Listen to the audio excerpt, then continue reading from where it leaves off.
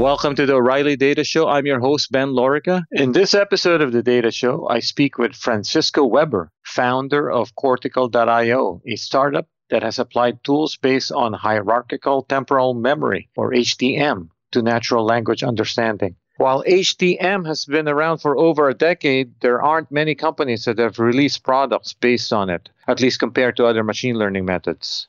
Numenta maintains a community site where showcase applications are listed. Weber's company has been building tools based on HTM and applying them to big text data in a variety of industries. I hope you enjoyed the episode.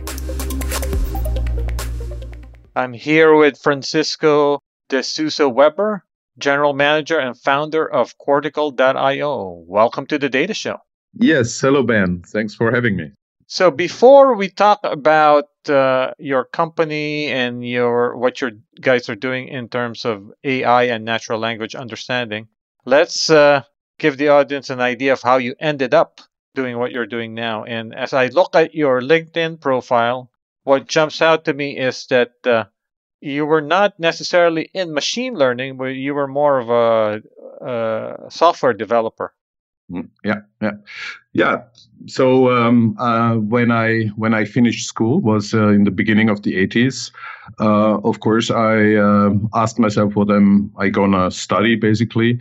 And I already at that time I was sort of interested in everything that's interesting, as long as it's somehow in science or technological areas. And so the main question I ended up with is, should I sort of study more the natural science side of things, or more the physical or even informatics, as it was called, computer science in Austria then. And so for some reason, I already started programming at the time.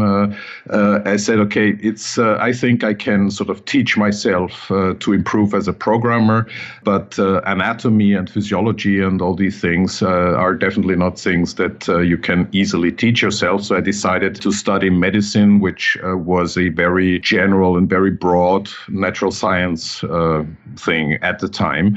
And I earned my money to actually go to university by writing software. Yeah. So that I kept doing both things, if you want. Yeah.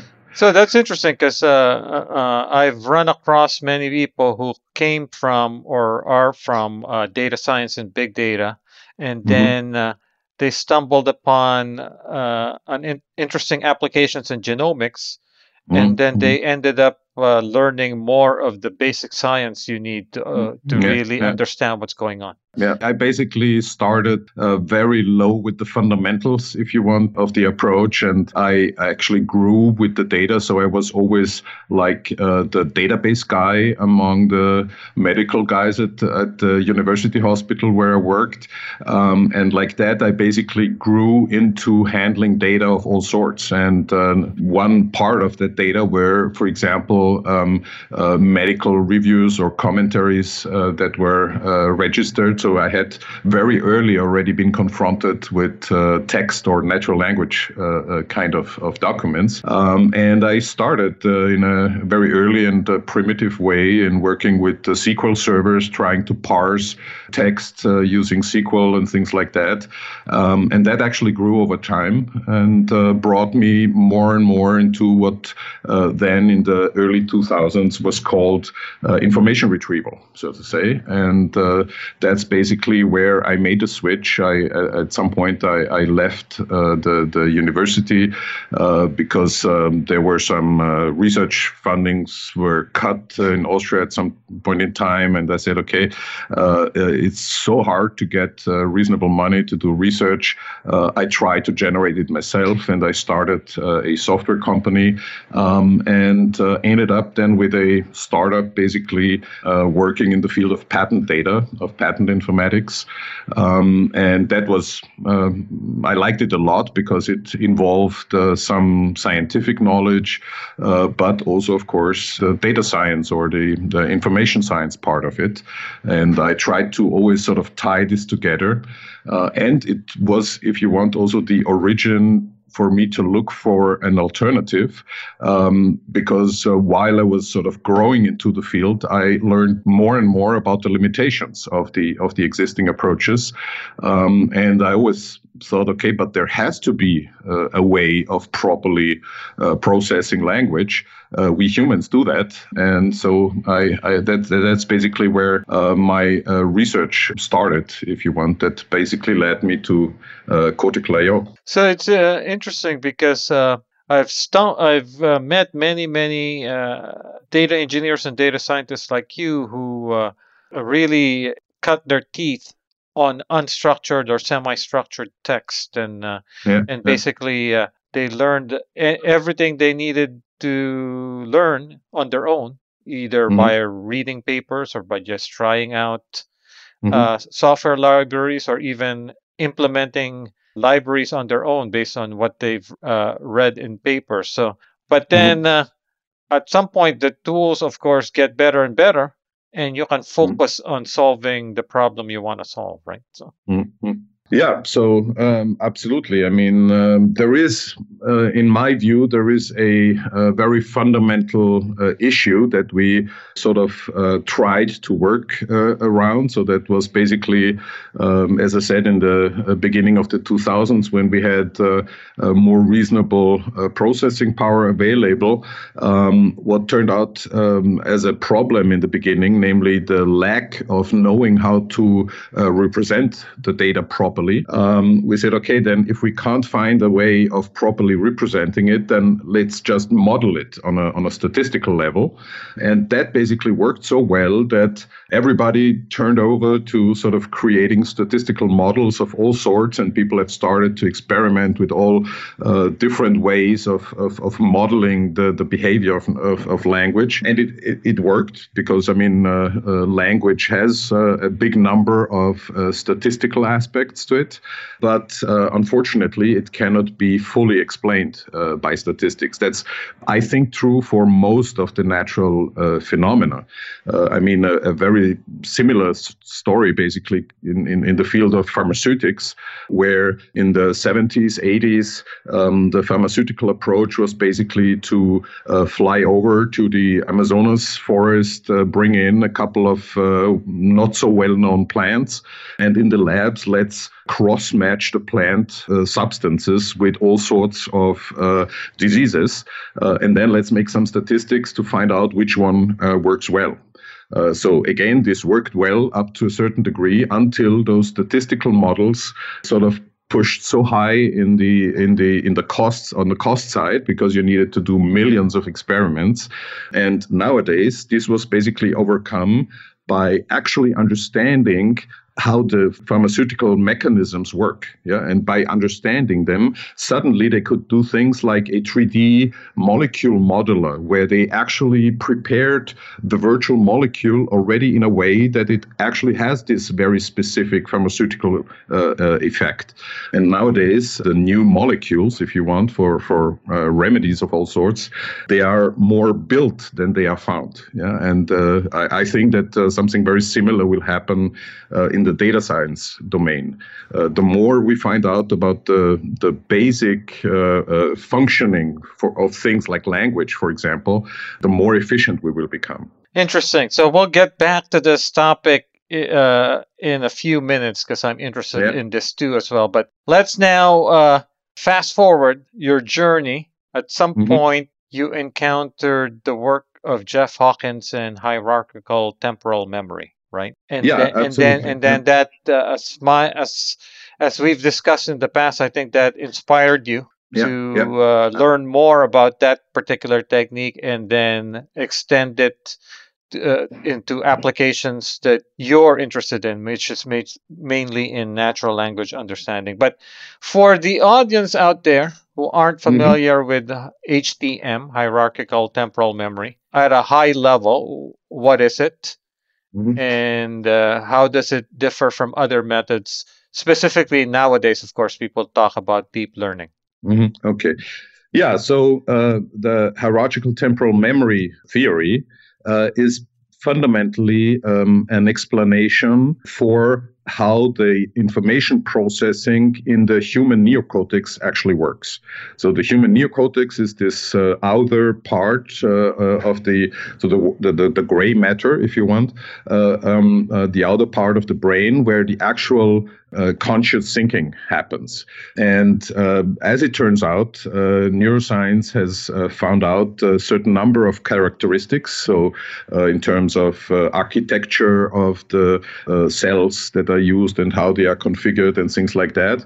But what was unclear for a long time, so to say, is how does the actual processing of the information, which is obviously done, how does that work? And Jeff has this very grassroots interest in actually finding out how this works. I mean, there are things like the discovery of the fact that the whole surface of the brain is actually a sort of endless number of repeated smaller modules, if you want. Yeah. So it turns out that regardless if you hear something, you see something, you smell something, there is always the same algorithm that is sort of captured in these modules that is processing this data. So that is the hierarchical temporal memory basically gives the explanation of this algorithm that is repeated all over again and that does all the computations that actually happen.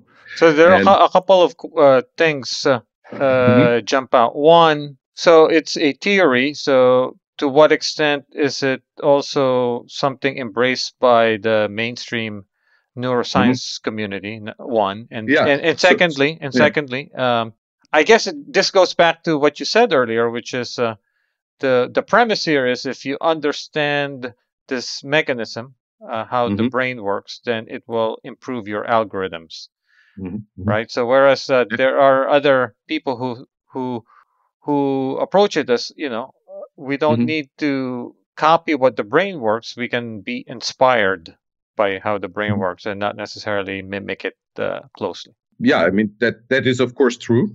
We can try to be smarter than evolution.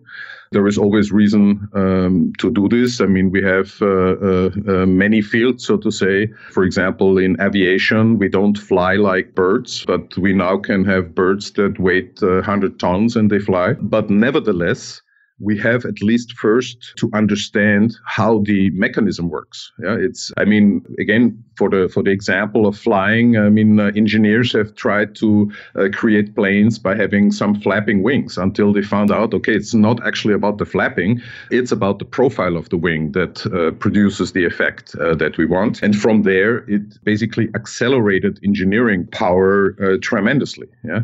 So, but we are on our end, we are still stuck in very fundamental things. So before even, if you want, talking about the algorithm, we don't even know how the data is supposed to look like that I want to feed in my algorithm. And the other thing, so you asked the difference between the HTM approach and neural network as we know them from machine learning and deep learning. So both of them have the neuron, if you want, as a basic unit, which undisputably is sort of the basic building block. But in the case of neural network, in the classical neural networks, those neurons are just mathematical entities. So even on the functional level, there is no such thing like a cell that has weighted transfer functions, basically, to map inputs to outputs. Yeah. So the difference for the HTM approach is, in fact, to try and keep the degrees of freedom that the biology provides you. So what can an actual neuron actually do? And based on this biological limitations, if you want, we have to accommodate the possible algorithmic steps that we can associate with it. And this might sound cumbersome in the first approach, but by giving yourself these constraints, it sort of guides you to something that, if you look at it afterwards, you have the idea, you have the impression, okay, this was the only possible way. Yeah. So by basically taking away everything that is not biologically feasible, you remain with those few blocks, so to say, there is only one way to arrange them properly.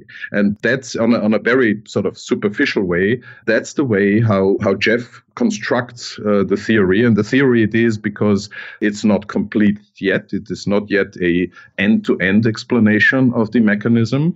But the parts of the mechanism that are already explained, they are verified by implementing them as software, basically, by saying, okay, we understood this part of the circuit, let's say. We now implement it in software that actually simulates the behavior exactly that way. And then you can start making experiments and you can test, so to say, the theory that you have created so far. And that's fundamentally what Jeff is doing since many years in the context of Numenta, where he's sort of scouting explanations in the field of biology and tries to understand them by building them as code.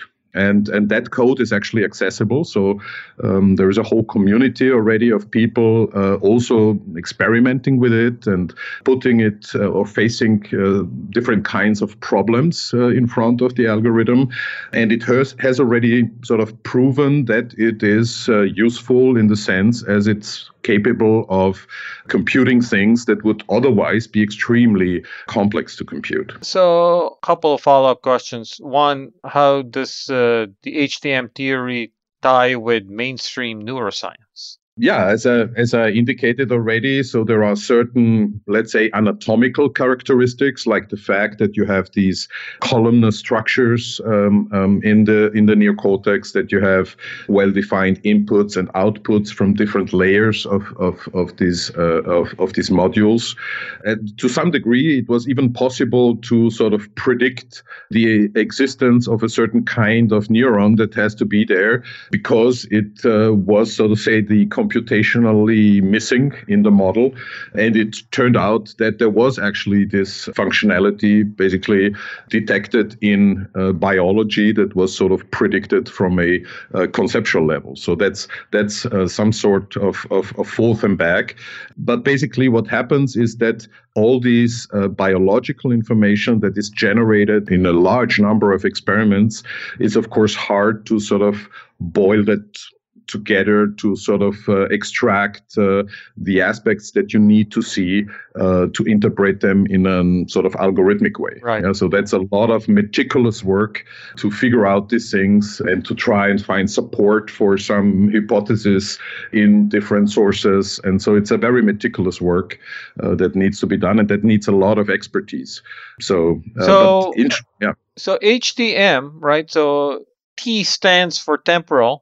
And as I gather, that's an important aspect of HTM. Yeah, that's a very fundamental aspect. So the HTM theory has, I would say, two fundamental differences from the general perception. So one is that there is time encoded basically in the stream of data itself, and the fact that the system only is connected to a stream of information, and it has in an online fashion basically start to understand what's actually hidden in the data and what the system might want to extract to react, for example, to that data. So that is an aspect, and the other is that whatever source the data comes from, it is always encoded in the same manner. So there is always this what is called a sparse distributed representation, which is a very large binary and very sparse vector, and everything is encoded into these sparse patterns, and a whole part of the algorithm depends on the fact that the data is properly sparsified, so to say, to allow certain mechanisms to occur very efficiently. And that's one aspect. And the other aspect is that the brain is not a processor, but it's actually a memory system. It's just a different kind of memory system where storing information is literally processing. And what the brain stores, and so the HTM also stores, are sequences of patterns. And if certain sequences of patterns reoccur, the system tries to memorize them stronger, so to say. And for future patterns, when a specific input is coming along and the HTM has seen part of a sequence like this, it can actually predict what next pattern will be coming in. And if it has properly learned and if it was sufficiently often exposed to that kind of sequence, the prediction will be correct. So the brain is a memory system that seeks to. So first of all, as you emphasize, in HTM, the brain is a memory system. So it's storage first, and then pattern recognition or second. Right? Yeah, exactly. Yeah.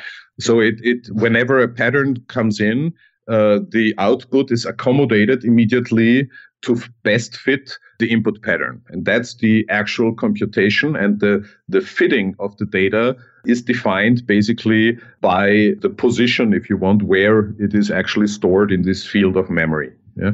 So it's also very locational in my understanding. So as far as I have sort of got through that way of encoding, much of the relationship information and much of the semantic payload, how I would call it, is linked to some spatial pattern, and which makes perfect sense if you see that the neocortex is this dinner napkin size of sheet, basically, and depending where you go, different functionalities are involved. Yeah, so the spatial thing is very important for the actual meaning of the data that is processed. So for data scientists who want to consider using HTM, as you know, when people start evaluating technology, one of the things they look at is, what kind of community is behind it. In other words, you look at other techniques like deep learning. There's many frameworks, software tools, and frameworks. There's now many resources, examples, and things like that. So, well, what's the state of those sorts of things in HTM? And so is it easy to get started using HTM? Yes and no. I mean, it's easy in the sense as every bit of information that relates to it and that has been created by Numenta or by someone in the community is basically accessible. So it's a very transparent thing. On the other hand, accessible meaning open source. It's open source. You can download everything. You can just join the community and ask questions. There is a lot of training and getting started material available. So from that point of view, it's not difficult. It might be difficult on a conceptual level, especially for those with a lot of experience, because many things behave differently than you might have been used to. Yeah. So if you have sort of several years of practice and the neuron always used to be something specific in your mind, and now suddenly you have to actually change the functionality of that name neuron to something else, that might take more effort, if you want, to adapt than for someone who has not so much experience and who just wants to start and exploring these areas. My impression is that these people sort of very easily find their way into the HTM conceptuality because the fact that it's so modeled around the actual brain basically makes everybody some sort of expert in intuitively understanding how this works. Yeah, so this is something that every human who uses his brain can sort of connect to the approach, because you find things that you somehow understand or they sound plausible to you because you feel I do similar things when I think or when I do things. Whereas to actually understand or sense, if you want, how a deep learning network works, that's very hard. It's very abstract philosophical concept, so to say. And it also takes time to actually conceptualize this, to be able to play around with that and experiment. So yeah, it's just a very different way of approaching things. And basically, if a person is tempted by always trying new things, then that's definitely something where to go. I mean, it's as I said. Maybe we can work with you guys and Numenta and start coming up with tutorials and. Absolutely, yeah. So the point is that at some point Jeff decided to have sort of a company structure for his research work, and so they have been sort of producing a lot of this kind of documentation. For example, in an academic framework, it's not so easy to create a community and treat a community and bring in collateral information and so on. So I think that's already a very important and good beginning. And hopefully other commercial entities will join in to sort of make this more popular, because I think that it's very dangerous to sort of focus on sort of just a part of the possible spectrum, because we might miss very important aspects that then need to be rediscovered somehow. So you mentioned something earlier that reminded me of work that other people are doing.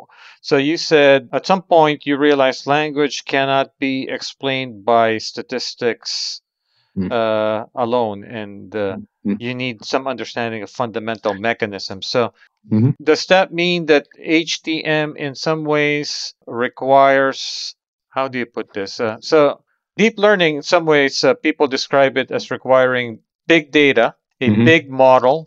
And so, of course, with big data and a big model, you need big compute. So absolutely, is HTM more efficient in some ways? You need less. You need less of the data to get more understanding of what's going on. So theoretically, I think it needs orders of magnitude less computer power.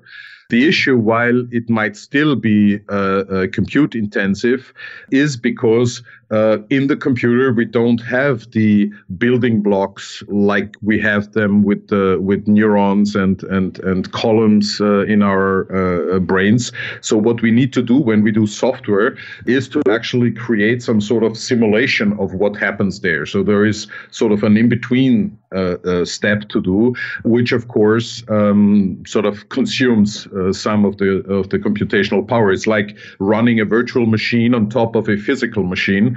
Always needs a little more sort of computing power than running, let's say, Linux on a generic machine. Well, what about the amount of data you need before you detect some, let's say, causal relationship or some or formulate some understanding of the problem?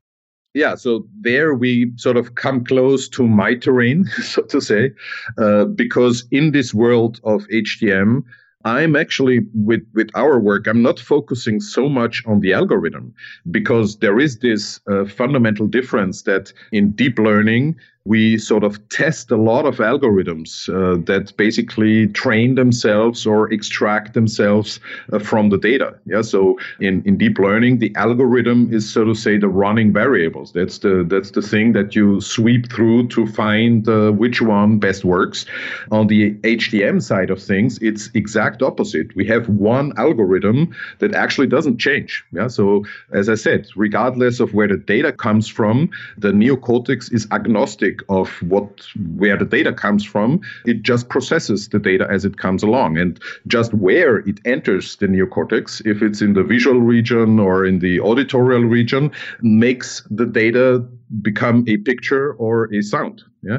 So that said, what is important is to have a proper conversion of the data into something that this fixed algorithm can maximize its training effect. So actually, let's pivot over to what you guys are doing, because for HTM, as far as I can tell, the most common use cases are time series and natural language understanding, and your company, Cortical.io, is doing a lot of work in natural language understanding. So what is it about this technique that lends itself so well to natural language understanding? Yeah, we basically, if you want, extended the concept of HTMs by also adding an algorithm, if you want, that does the encoding of text as it comes along. When we read or when we listen someone speak, the language comes along, and as we perceive it, it needs to be converted into something to be fed into the HDM of our neocortex. And so, as I said in the beginning, there are these rather strict constraints on how this data has to look like. It has to be a sparse So you start out. So I'm just talking here as a data scientist, right? So traditionally, I start out with text, and then you have a bag of words. You convert that to vectors. Nowadays, of course, there's these vectorized representations like word to vec. So whereas based on what I gather from what you guys do, you turn it into this sparse data representation, which is this two-dimensional matrix, right? Absolutely, yeah. So one of the requirements for the data is that it needs to be two-dimensional, because the sheet of neocortex is two-dimensional and it has to fit there. So walk me through this, Francisco. So I have, let's say, a paragraph. How do I get from the paragraph to this two-dimensional representation? So first of all, before we can do the actual conversion from text into a sparse distributed representation, which we call, by the way, semantic fingerprint, it's much easier to say. What needs to be done is something very similar to what a human needs.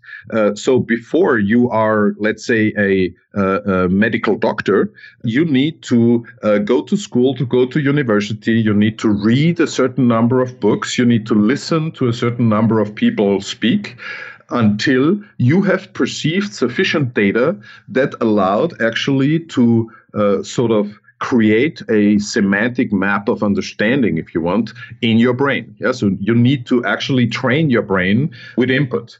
Now, the difference with training, as you might see it in machine learning, for example, is that we don't need, in order to become doctors, we don't need to read 5 million books. Yeah, the same as to become good car drivers, we don't need to make a couple of million kilometers like the autonomous cars do. But we can sort of read a couple of books about a couple of things, and basically, from a machine learning perspective, suddenly we know about, maybe not about every possible utterance, but we know how to understand utterances in this semantic field. So after having read my medical textbooks, I know about the medical language, and I know about what this language represents. And with that knowledge, I can now start to read a paper, and I can understand this paper, or the work that has been done and described in the paper. I can understand it so well that I could even extend it. Yeah, and that's exactly what we are doing. So we are training a very sort of relatively small set of training materials. For example, to train what we call general English, we took like 400,000 pages from Wikipedia, and from there we extracted a semantic map. And this semantic map... So when you say train, is it supervised? It's completely unsupervised. You can imagine this like creating a self-organizing map of the training material from the Wikipedia page, and this material is cut into little snippets. So you're still using statistical patterns, right? So not really statistical patterns. We're doing a competitive learning mechanism, that's true, which is not statistic in the sense of that we have to model the data, but the only sort of output we want from this is the distribution of all the vocabulary over a two-dimensional map that has captured, if you want, the context of the words. Yeah, and here you see already a first sort of difference between, for example, word to vec. You have this sliding window over a bit of text, and for every word there is observed which are the, let's say, 5 words before it and after it, and the relation is sort of gathered. In our approach, we even consider utterances, if you want, which are like couple of sentences that do not contain both of the linked words, but as they are positioned on the same spot on the semantic map, the system can infer, although you never heard both of the words in the same sentence, you can infer that they share the context. Oh, so the semantic map is this massive two-dimensional object. Absolutely, and it's the columns would be what, every possible word? So basically, you can imagine that every column receives like maybe a 3x3 square of this map. Yeah, basically.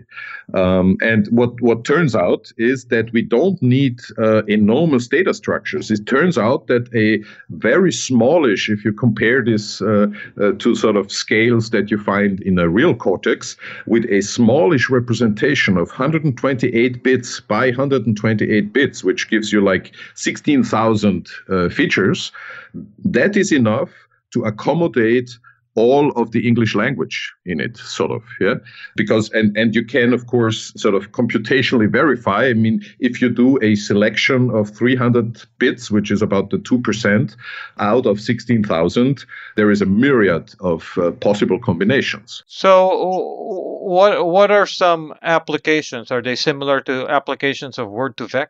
Yes, but they go beyond that. So the point is that when we use our approach to convert text into this 2D vector, we don't even need to have a network after it to train anything. We can literally take the representation of a word. So let's say the word is a signed contract, and I can create another representation for the word done deal.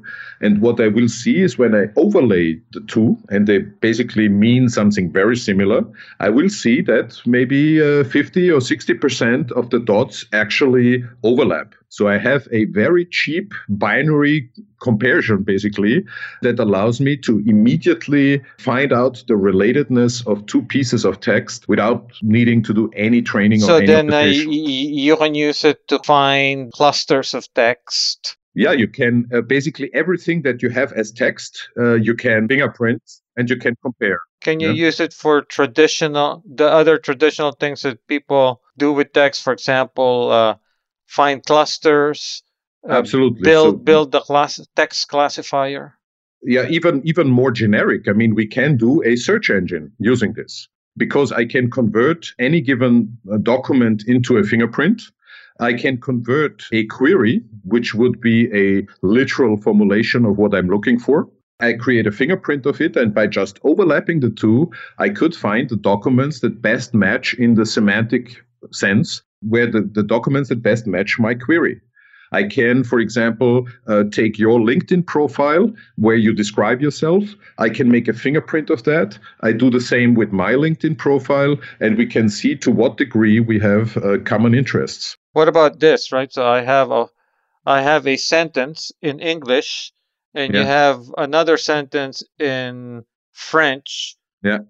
What would happen if you compare their semantic fingerprints? Yeah, so that's very interesting, for example, because as you might remember, I said that the fingerprint tries to be the inner representation of the concept. Yeah, so for example, I take the word cat. I make a fingerprint using an English trained system. Then I take the word chat and I make a fingerprint using a system trained on French. I will realize that both of the fingerprint basically match. They have like 90% overlap, which means that the representation of the word cat inside an English speaker is the very same as the representation of the word chat in a French speaker, which basically has to be true.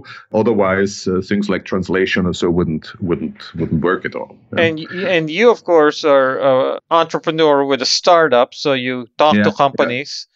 So then, at some point, do they ask you for, well, how does the system work? Is it interpretable? How do you explain the mechanism? Do those things come up with Absolutely, yeah.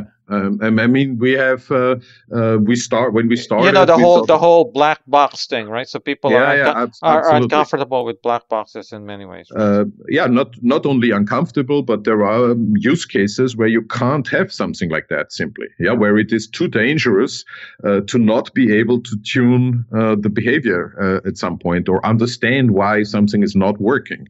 So in our representation, you can actually drill down into every single feature of the representation. So in every single dot or in every single bit, and you will find local contextual terms that are located there. So you can actually interpret every single pixel. Or I guess if you have a specific application like a text classifier, you'll go, it got Yeah, yeah, classified into this category, yeah, and then you yeah. can drill down all the way to Yeah, why. absolutely. You can find out why a document has been found by the search and why the document has been classified there. You can even go so far to, if you find a wrongly classified document, you can literally find out which are the bits that are provoking this, and you can adjust by setting or resetting the bit.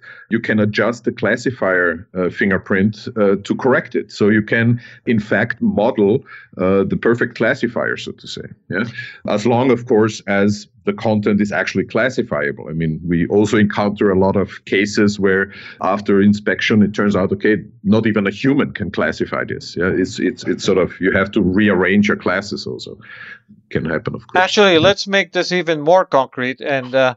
and in order to do that, let's give the audience a sneak peek into your upcoming talk at the O'Reilly AI conference in New York this coming Hmm. June. And so the Yeah. title of your talk is AI powered natural language understanding applications in financial services. So what are some examples of Hmm. applications in financial Yeah. services? So to us, it was very interesting to see that the early adopters in our sort of customer community, if you want, came from the financial industry. Yeah. So the problems that people have there with handling text, with automating text issues, actually are so relevant in terms of cost and financial pressure that they are really sort of early movers in trying to find ways through that. Interestingly, we had a number of contacts with several major banks over the years. And what was interesting is that they systematically were trying out sort of standard technology, I would say, the standard approaches from standard vendors and so on, even tried some to build it themselves by using open source components, but were not able to actually get to a business viable solution So in the end. what kind of business problems were they trying to solve? So one of the first ones we encountered was, for example, compliance monitoring. So finding out if people are communicating inside trading information, for example, over email. So the whole market for the financial industry is highly regulated. So the financial institutions, they are sort of committed, they are obliged to monitor all the communication that might happen there to prevent unlawful mechanisms. But the problem is that if people want to do fraud, they know how to hide it. So they will not definitely say literally in their email, do you want to buy some inside information from me? But they will use some sort of obfuscated language. And that basically makes it impossible to use, for example, a keyword-based approach in matching this. Yeah, you never know what people use as a metaphor. So creating dictionaries and things like that, that was sort of the approach they had till now. This only sort of catches the very easy ones. And in the end, every mail that goes through basically brings the risk of very expensive fines at the end of the year. And so, for example, the problem to overcome this is that they have, of course, to have humans verify whenever sort of an email is tagged. Someone has to go there and see, is it really true? Because they have so many false positives also in their selection. So And were you the one who told me that maybe it was you, maybe it was someone else? One of the applications of these type of technologies is just also analyzing contracts Financial Yeah, services contracts, right? exactly. I mean, if you can sort of systematically go through the big text sources, if you want, in the financial industry, then there is communication, which we already had, and there are contracts, of course. I mean, there are business constraints, clauses, everything is formulated in words, even by specialists, by lawyers who know how to play those words properly. And in the end, if you try to just make a simple full text indexer over this document, you will realize how hard it is to find something just using a standard search engine within legal documents. Yeah? And what we are doing there is that we even go a step further. We actually try to identify what a contract is about and what entities come in play and how are they related to each other and how can they trigger, for example, some business processes when it's needed or things like that. And considering the fact not only banking, but also, for example, insurance, all these businesses have a lot of contracts. And the legal profession. Absolutely. I mean, they are crafting them. So it's important for them to become efficient in crafting it. But the users of these texts, the banks and the insurances, for them, they have contracts where there are a couple of $1 billion tied to it. I mean, this is real scale money. And therefore, they are very motivated in improving this in terms of quality monitoring, but also in terms of discovering situations that need to be seen early to have sort of less negative impact, maybe. Yeah. So what are you looking forward to in 2017 at Cortical IO? What's on your roadmap?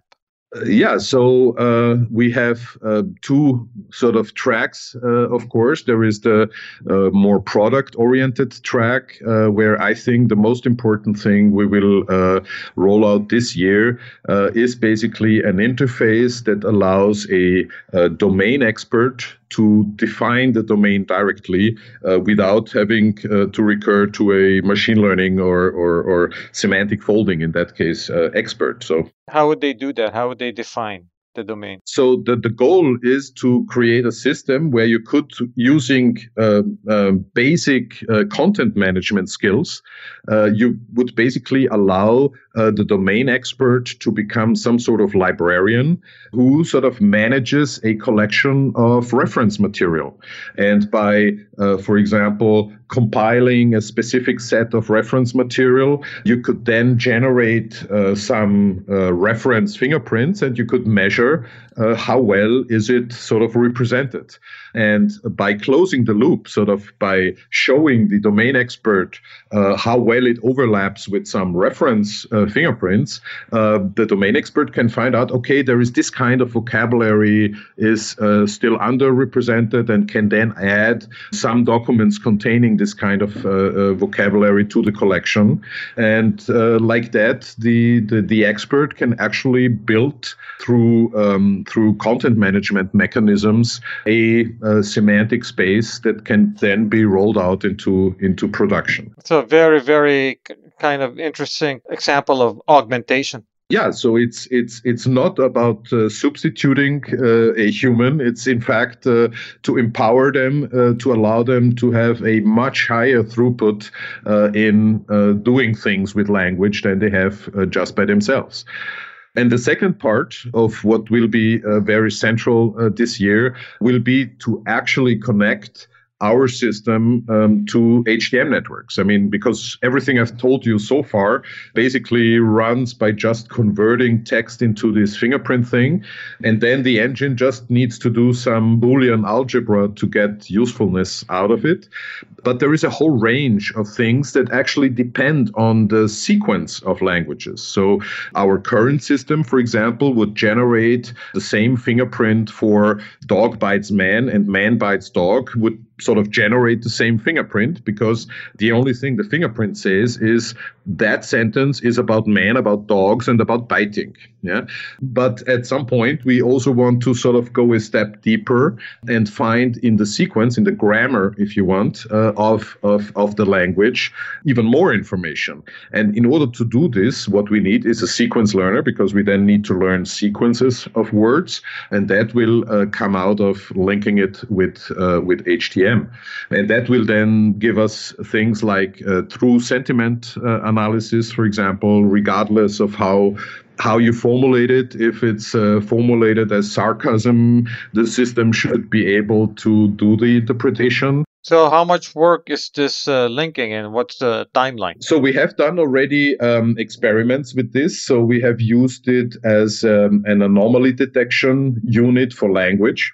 So that's there is already from another partner company, so to say, the possibility to use HTMs in using Grok in the sense of monitoring anomalies of server data, which is basically coming in through numbers.